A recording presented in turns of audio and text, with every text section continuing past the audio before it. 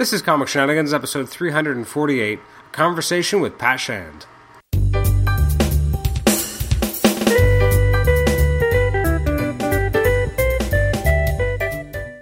Welcome to the Comic Shenanigans podcast. I'm your host, Adam Chapman, and this is episode 348. It's our conversation with Pat Shand. For this episode, we talk with Pat about his career with Zenescope Entertainment, talking about the comics he's written for them, we have a prolonged conversation about Buffy the Vampire Slayer and Angel, as he's a big fan of both and has written extensively in the past about both universes.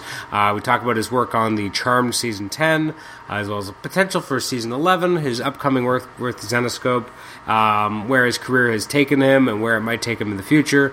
It's a really fun, exciting episode. I think you really enjoy listening to Pat talk about his work, and then you can also seek out his work online. You can go to Comixology, pick up the Zenescope comics that he's written, or go to your local comic book shop and see what Zenescope books they still have available that he's written in the past. So that's coming at you in just a moment. First, some housekeeping. You can email us at comicshenanigans@gmail.com, like us on Facebook, rate and review us on iTunes, and you can also listen to us on Stitcher. Thanks again for joining us for this episode, and let's get right into the chat with Pat Shand. Pat, thanks for joining us at Comic Shenanigans. How you doing today? Not bad. How are you? Doing very well, very well. So the first question I like to ask everyone who comes on the show is, what was kind of your history with comics, if you had one growing up?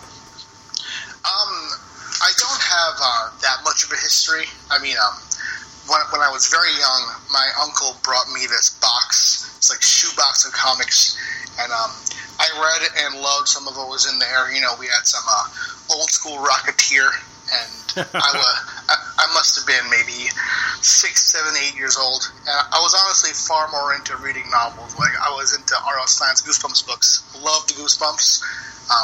But the one comic that I really loved was Creepshow. I had that big, it was like an oversized trade of Stephen King's Creepshow. And that was great, you know. It was a bit too hardcore for me as a 6 or 7 year old because, you know, in Goosebumps, at the very worst, the twist at the end would imply that the protagonist is in deep shit. In Creepshow, they rip your face off. So there was a much different kind of level of terror there. So I wasn't quite ready for that, but I did love it, even though it probably damaged me. But I didn't really get into reading comics monthly until my early 20s, around 2007, 2008, when Dark Horse and IDW started doing their Buffy and Angel comics. And once they did that, I started to read more licensed books, and then I caught on because there were some writers like Brian K. Vaughan who were writing stories with Joss Whedon on Buffy, so I would then get into their stuff. So I got into Runaways and Why the Last Man after Brian guested on Dark Horse's Buffy Season 8. And from then on, I discovered that comics weren't what I thought they were. You know, obviously this is a comics podcast, so you guys know, but what I didn't know then was just the level of storytelling that you could achieve in comics and how it's very, very different and somewhat better, I'd say, than what you can achieve in prose or movies as a writer, because I was very into the theater scene in New York then, and I loved the idea that I could write something and then I can get an instant reaction right in front of me. But with comics, as I began to see what these writers were doing, I fell in love with the idea that they had the visual aspect of film and theater, but the idea that the reader can read it at their own pace like prose. And I thought that was such a genius idea, and I fell in love from that point on. Wow. Now, how did you actually start working in comics? Because it's one thing to love the medium, and it's another thing to actually start writing for them. Right. You know, it was the same avenue through IDW's Angel.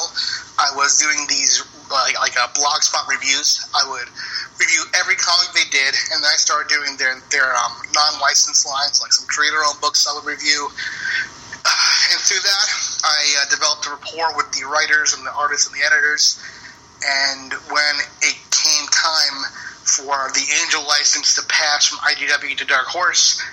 They were doing their final Angel anthology. It was going to be a collection of short comics by the writers and artists who had defined that company's run. So at a New York Comic-Con, I heard about the book, and I asked if I could pitch, and the editor, who was working on Angel at the time, he had known me, and he introduced me to someone who was writing Angel at the time, Mariah. And then the three of us got to talking, and they said I could pitch. So I pitched a 6-page short story. And then they said, you have it, you can do this, but you can only do 2 pages. And I was so excited. But, I'm glad, because that 6-page story, I was just cramming so much into there, because it was, I had done some of my own scripts at that point, because as soon as I realized what you could do in comics, I started trying to develop some creator-owned pitches. But man, I was just so excited at the prospect of writing Angel that I just shoved everything I could into 6 pages, and it just didn't fit. So when they gave me 2, I just scrapped that story and did a much simpler story that I feel is better in the long run, and is much more me than that 6-pager was. And yeah, so my first ever gig was kind of a dream come true. Now, were you always a fan of the Angel character? Because, that's an obvious place to start, I guess. Oh, yeah, definitely. To me, Buffy and Angel are both the best shows ever. I've never been affected by a story as much as Buffy or Angel. And, I've written, not only have I written Angel, but I've just written about both series so much. I've done stuff for Titan. They did this Joss Whedon book. I did essays on that. I've just had my blogs, like various Buffy blogs, and I'm writing for this website, Sad Girl's Guide, and almost every chance I get, I talk about Buffy. So I feel like that I'm almost more well known for talking about Buffy than having written Angel. Interesting. What is it about Buffy that speaks to you so much?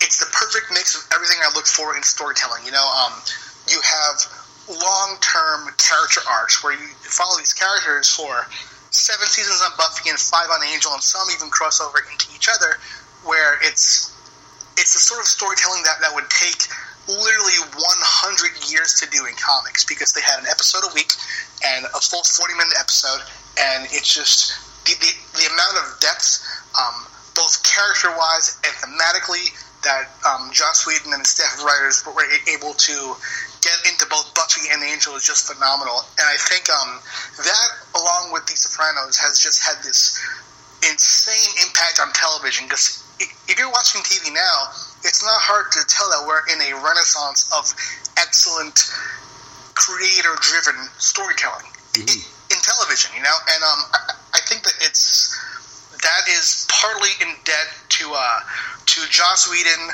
David Chase at The Sopranos, and whoever is behind the monster that is Netflix original television. Absolutely. Do you think we'll ever see they would ever do another version of Buffy on screen? Yeah, I do. It's too big of a concept. It's too great of a concept to not. They were talking about a reboot movie back then, about 5-6 years back, and it didn't come to fruition. But now you see that Netflix is bringing back Full House, and as a kid, I loved Full House. However, do we need a Fuller House? I don't know how many people are clamoring for that, but the amount of people who are clamoring for a Buffy or an Angel reunion or spinoff, that is insane. That amount of people is crazy.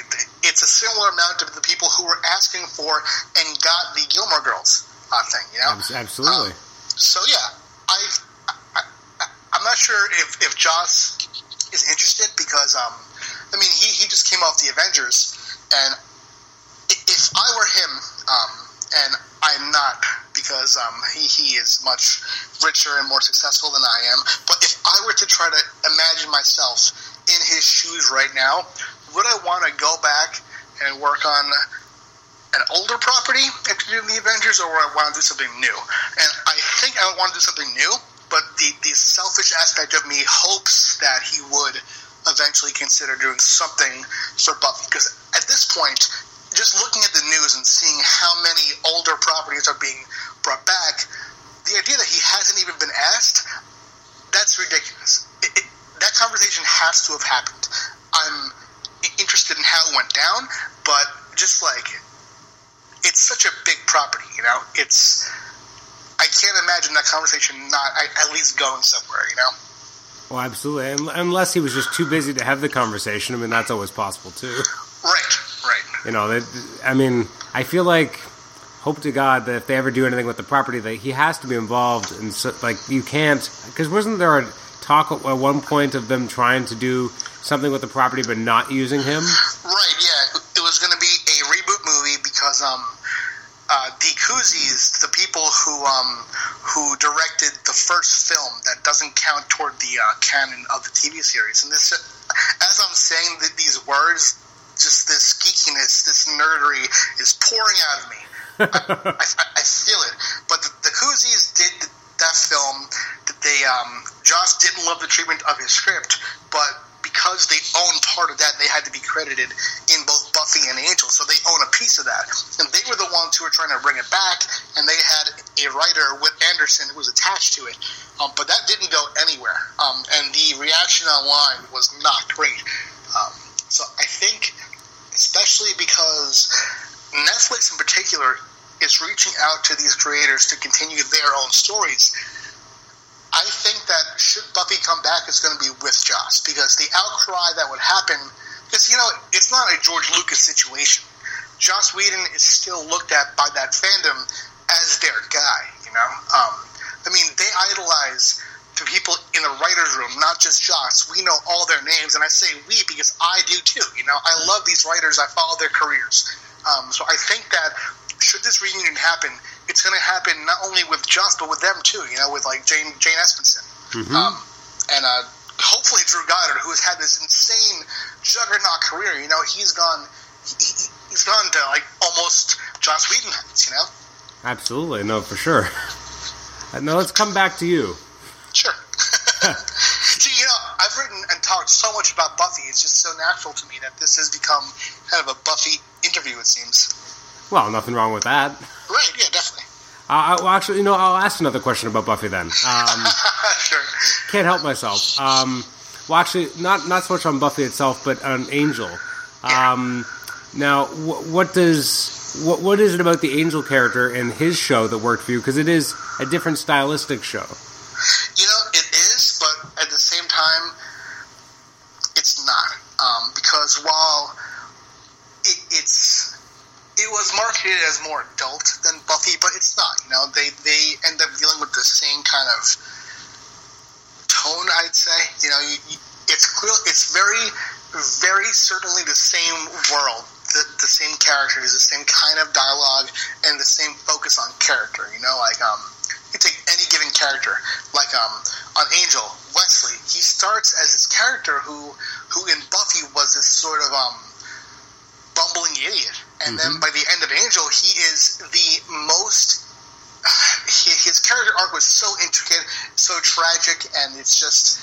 They do the same thing on Buffy with a character like Spike, with a character like Anya, Willow, where, given time, just the nature of the show turns these characters, turns the smallest, the most bit role into something that you could just cry about, you know? And I think that's what draws me to Angel in the same way. It's not that, I mean, obviously Angel, it didn't have the audience that Buffy did. So in some ways they were able to try crazier things to make it work. Like, you can almost look at each season as very different. You know, like in the first season, it's more of like a vampire detective procedural. And then seasons 2 and 3 are this kind of more Buffy-esque thing where it's you have that long arc, but it's broken up by episodes. And then season 4 is this long apocalyptic soap opera, and then season 5 you have them in the office. You know, so it's completely different than Buffy, but at the same time the core of it is the same. the core, core of quality is what matters to me. Okay. Well, I have to ask a silly question then, but on Angel, who was your favorite character? Oh, Wesley, for sure. And on Buffy? That's a hard one because that one changes a lot because I love Giles and I love Anya. But the last time I watched, I felt most akin to Buffy herself, and in the past there have been times where Buffy was making these choices that I felt alienated the character from her friends and the audience at the same time. This time I did not feel that way. I felt very much in her shoes through this recent watch. Interesting. Why do you think that is? I mean, I had more life experiences. I'd grown older. I had gone through, say, similar things, and I know that people who haven't seen Buffy are hear similar things that Buffy the Vampire Slayer has gone through, and they picture, slaying vampires. But I'm talking about the choice of Joss Whedon's the direction he pushed her character, the metaphors that he's dealing with here, especially in season 6. There were just things that had previously pushed me away from the character that this time I identified with on a much deeper level. Interesting. I guess it speaks to the strength of the world, right? Like you can kind of come out at different points in your life, and now you interact with it differently. Right, definitely. So let's talk about you. Okay, yeah, absolutely. Let's do it. Now, when you started writing more comics, so you wrote that story of Angel, how did you end up working more with Zenescope? Alright, that one, it's funny because I was on a radio show last week, and I told them exactly how I did it. And if there are any writers or aspiring artists listening, here's the trick. If you find one email for a writer, no, not a writer, for an editor, right? For anyone at a comic book company, in most cases, you have every single email there. It's a form. Like, I purposely don't have a Zenescope email because I don't want those emails because I'm already busy enough. But if I had a Zenescope email and my email showed up as pshand@zenescope.com, you see the P for Pat, full last name. You can plug anyone's name into that. It's a form. It's a form for every company, and that's how I've discovered every single editor email that I have. And I have at least two for every company that there is. So yeah, it's just as soon as you find out the form, contact the company for a stupid question. Get the form and then hit them up and see what's going on. So I did that with Ralph Tedesco. I had a sales question at first, got the email form, then I plugged in the editor-in-chief named Ralph Tedesco and talked to him, told him what I did with Angel. I did not mention that it was just 2 pages, of course. I sent him some script samples, which is a no-no, but he was kind enough. He had someone at the company read the samples. He read my Angel story, and after that, boom, he gave me a job writing an adaptation of a few episodes of 1,000 Ways to Die. They published that as a graphic novel. And then he started putting me on some Grim Fairy Tales one-shots. And soon after that, he had me writing some miniseries, and then offered me a job as an exclusive writer, like a staff writer there. And I did that, and that was in 2012. And since then, I've been writing there, I've been editing there, and I've recently taken on some freelance writing elsewhere as well. Of the different, obviously you've written a lot for them. What's kind of the trademark kind of book that says that if you have to read one thing by Pat Shand at Zenescope, this is what I should read? Oh, Robin Hood for sure. There's no question there. Robin Hood there is the most me. Everything I was going through as a person during the writing of Robin Hood, and I've written 39 issues of the book. It started in 2012, and it's just now ending. It's going to end in April this year, perhaps May if we're late, which we're probably going to be late. But yeah, It's that one is the embodiment of who I was as I wrote it. Of course, there's a lot of me in everything that I write, but the most concentrated Pat Shand is definitely in Robin Hood. Why do you find that is? Is it something just about the character or the world or all of it? Well, with Robin Hood, it was my first miniseries. It started out as an origin miniseries, 5 issues, and they gave me a plot for the first issue, and I basically went by it, and then from issues 2 and on, it's me. So it's been a long, long ride, and she has just sort of been with me from the start of this weird journey.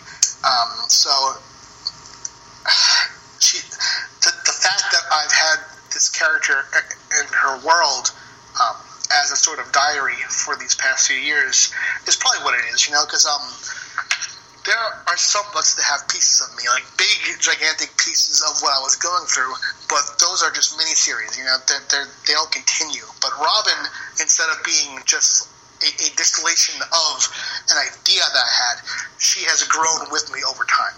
And there are many books that I've been on for a long time, by the end of Charmed, I'll have been on that for 2 years, and I've written 2 Charmed novels. And Grim Fairy Tales, by the end of that, I'll have written, my recent run is going to be 25 issues long, but I also wrote a few issues before my actual stay-on run. So there are a few books I've been on for long runs, but Robin, I just feel I have seen an opportunity through the setting, the characters, and just the base idea to just make it more me.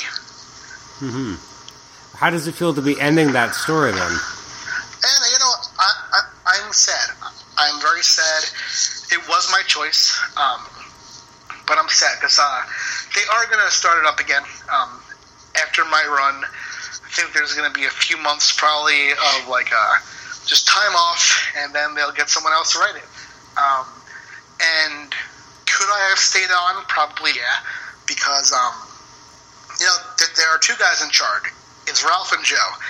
I know I was talking to Ralph, and he was like, can you just stay on?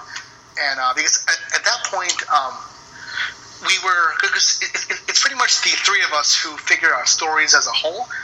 So we were talking about Robin Hood and where the series was, and Joe had an idea for the tone going forward, and I didn't love what he wanted to do, and he didn't love what I wanted to do, so it was pretty much just trying to figure out that middle ground there.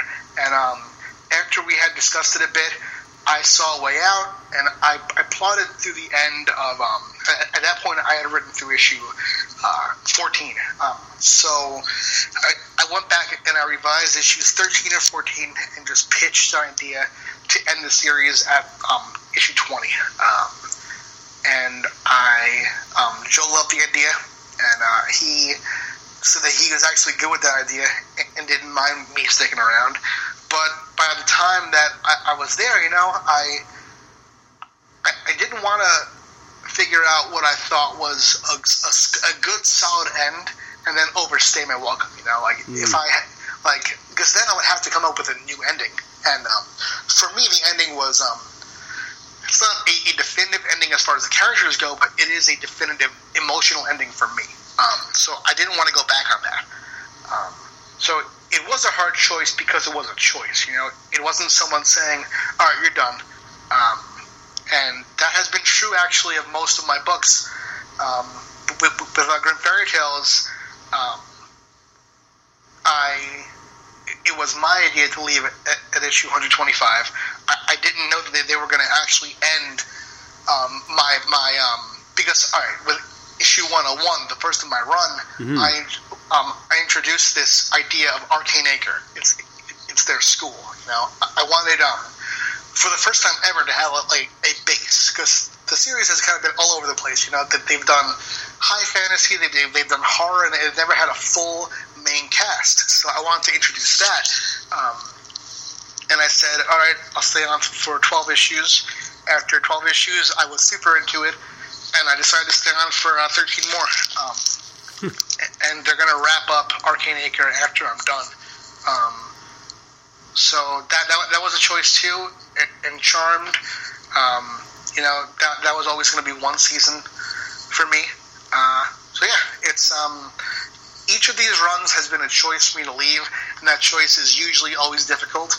But the choice to leave Robin Hood was probably the hardest professional choice I've made. Are you still going to be editing the book, or are you completely done? I mean, they might ask me to edit it, but I really don't want to. I don't think that it would be fair for me to edit it, because I'll always see Robin as a character through the lens of myself, the way I see her. So I don't think it will be fair to whoever writes her next to have me there. And I don't think it would be fair to me to have to try to work with someone else on a vision that's not mine. So I would say please no if they asked. But hey, and I do give my blessing to whoever does write it. I just I would rather not have to work hand in hand with them. Would you still read the book? Oh, I have to. As far as my editorial duties, part of that is proofing every book that goes out. It's kind of I can't not read it. If I had the choice to not read it, it would totally depend on who's going to write it. And there are some writers where I would just be very curious to see what they would do, because a few of the writers that I've had pitched for it are writers that I'm a fan of, and I would almost be honored in a way to see them pick up the character. But in most cases, I would prefer to just leave it where it is. But I understand that that's not an option. You don't get to leave a company's character and just have that be the end of it. So I think that I'll be curious when the time comes, but the thought of reading it is not my favorite thought. And that makes sense. I mean, it's like a significant other almost, or a child, but a little bit of both, right? Like you kind of want to make sure that they're being taken care of, but you almost don't want to see too much about it. Right, and it's like, as far as the significant other thing, that the people that I've dated, they can do whatever they want. I don't care. That's the past. Robin Hood is different. There's a gigantic piece of me in that. So it would be more as if someone found a diary that I wrote for the past 4 years and then wrote a sequel to it. It's a weird thought.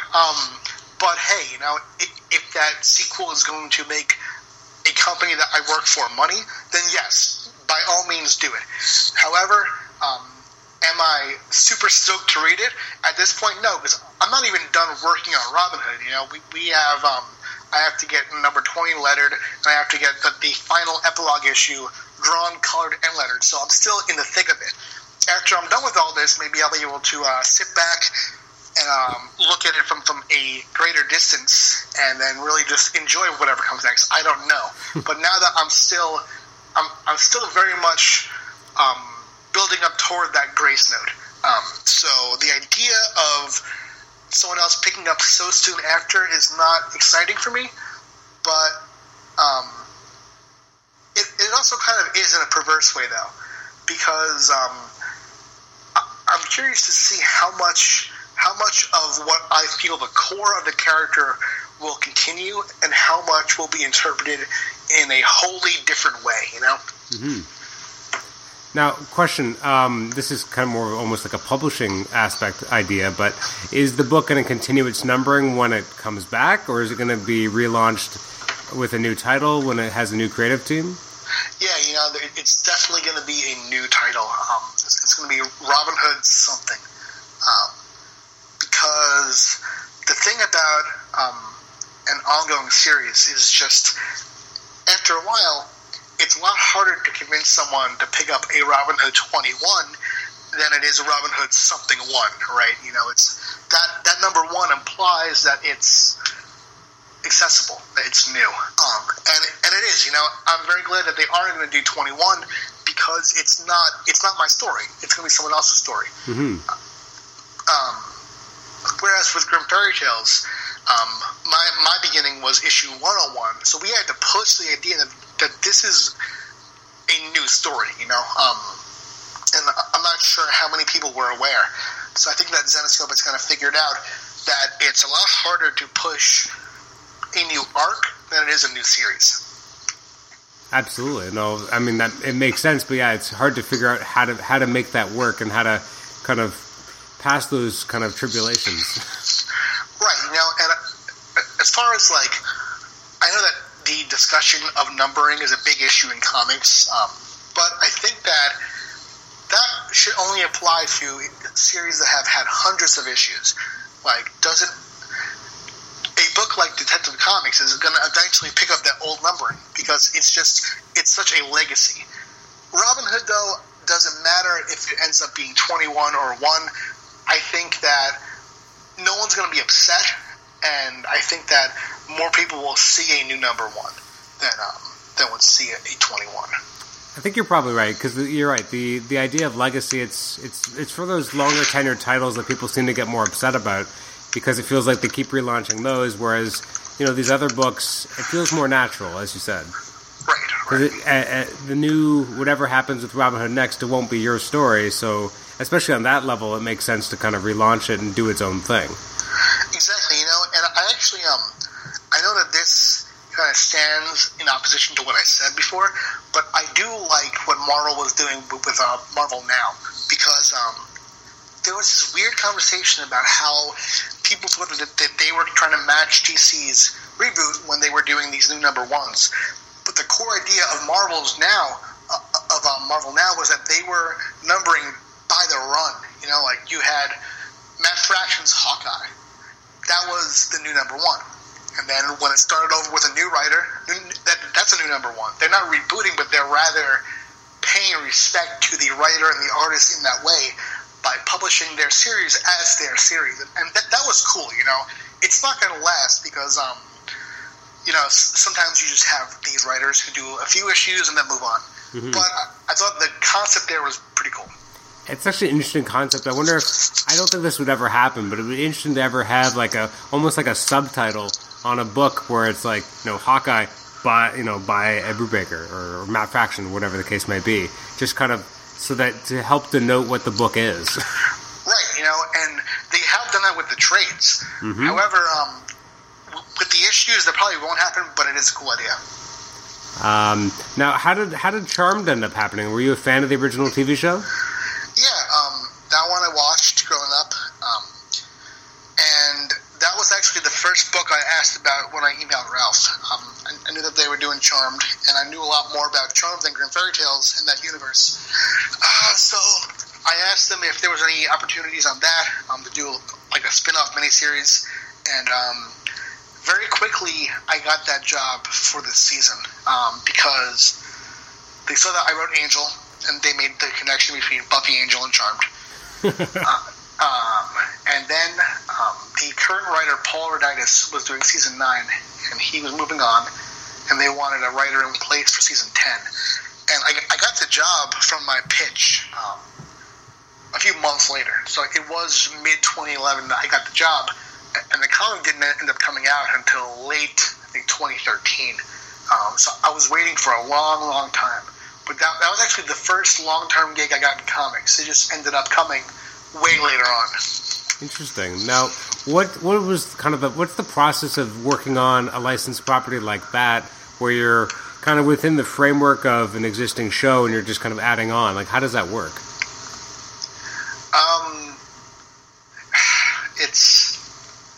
It's interesting because it's different and it's not. I've been afforded a lot of freedom by CBS to do whatever I want. The notes that they've given have been very supportive and very smart. So there hasn't been much, if any at all, pushback against my new ideas. The rough part is, the rough part and the most rewarding part is the fans.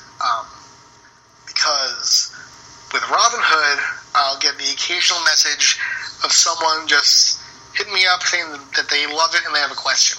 With Charmed, even though the sales aren't near where Robin Hood is, the reaction is so much bigger because there are people who are in other continents reading Charmed digitally as soon as it comes out. Oh, wow. And the people that don't get that don't get the copy, are waiting for someone to write a synopsis of what happened so they know what's going on in Charmed. So there are these people who are just waiting to see month by month what I'm doing, which, I mean, it's true to an extent for any of the books, for any book in comics. But with Charmed, the readers are into it in a way that I didn't expect, in a bigger way, a more intense way. And usually that's a great thing. I just did this big reveal in the last issue, and there were all these fans who just lost their shit. It was just this... It was the biggest reaction I've ever seen, and a lot of the fans were pissed off because they said that they predicted that this would happen, but then when they were talking about it, they had no idea what happened. Like, they were just wrong about what happened, but they were pissed off that they thought they figured it out.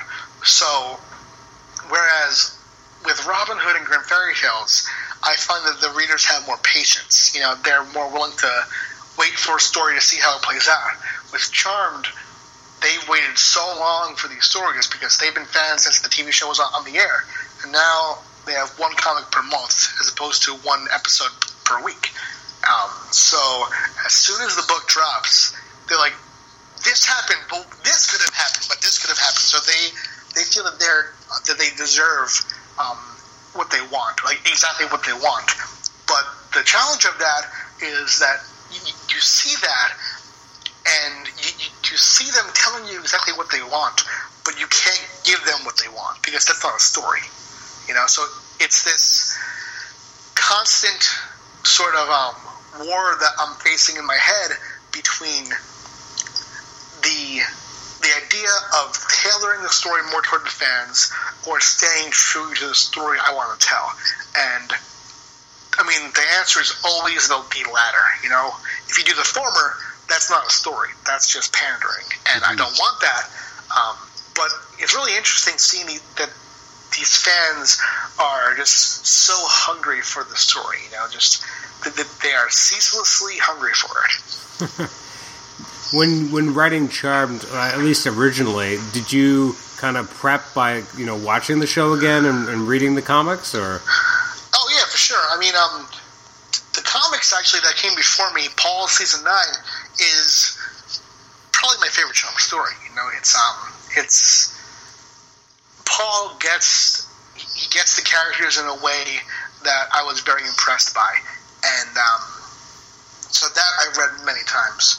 As far as the show, what I did was I actually owe my current obsession with Netflix to Charmed, because before Charmed, I was just buying DVDs, and I was obsessively collecting DVDs. But then I realized that it would be a lot more accessible for me on the go, at conventions, to be able to watch Charmed on Netflix on the computer. So I ended up purchasing Netflix, and it's been great. I have spent such a large amount of my life watching Netflix since then. But, I did watch the whole thing over again. I wrote 3 thick books of notes, and I essentially made a series Bible, just like a TV show, and wow. Yeah. And you said that has how long the season is going to go? Yeah, it's going to go to 22 issues, unless we get canceled, which I don't want. But who knows? It's going to go to 22 issues, and I originally said, and I'm being kind of unsure about this publicly now, because I originally said that it's going to end at 22, and there'll be no season 11. But I don't feel that way anymore.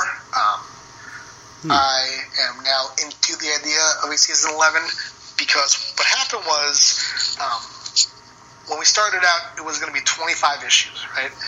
And then when I figured out the exact story and the exact beats, I thought, okay, not only can I do it in 22 for the sake of telling the exact story the exact way it needs to be told, I should do it in 22.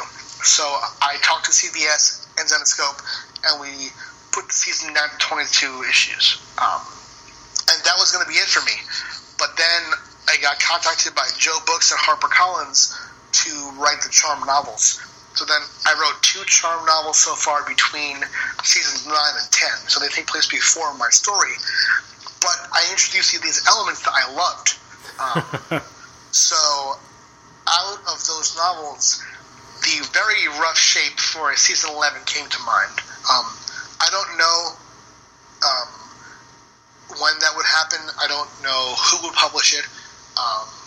But I talked to CBS, and they are into the idea of keeping me on as writer. So that won't be announced if it ends up happening for a long, long time, or if it will be a season or a miniseries. I don't know. So I don't know what's going on. If Zenescope is going to cancel it at 22 issues, who knows?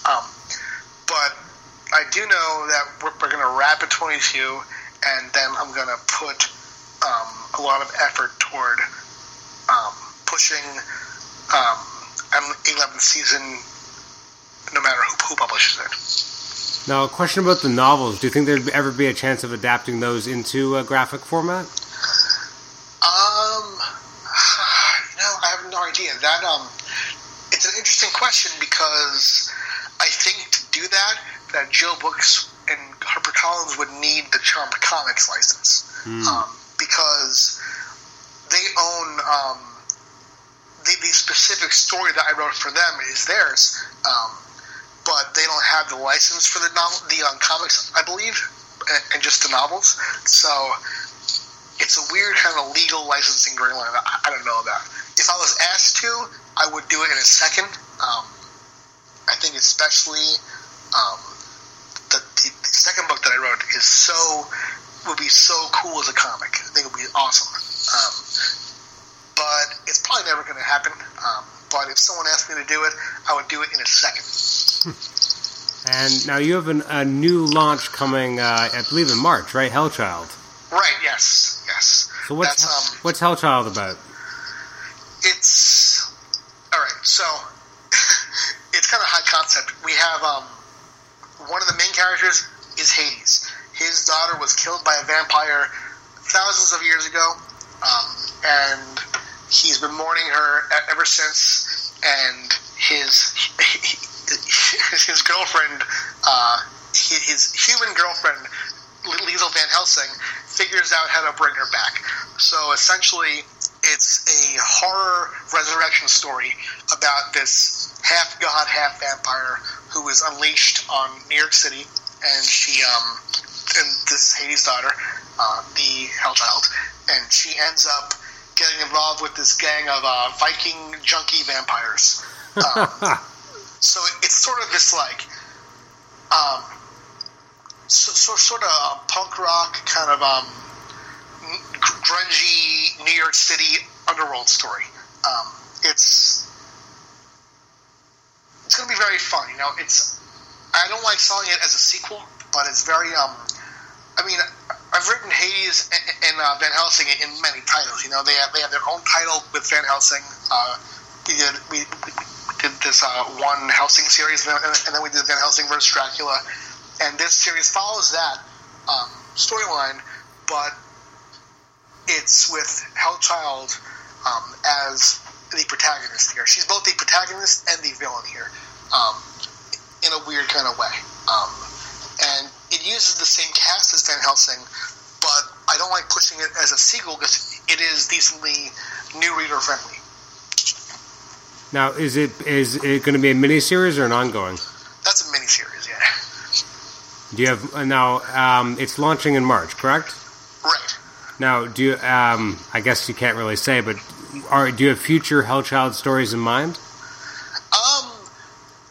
Yes, yeah, I don't have a sequel miniseries planned, but I will say that, alright, in August this year, I can't say what it's called, but I'm going to do a 5-issue series that features characters from all the books I've written as Zenescope. It's sort of, how can I say it without saying it? It features characters from Grim Fairy Tales, from Robin Hood, from Hellchild, from Van Helsing, from Cinderella. But it's going to be,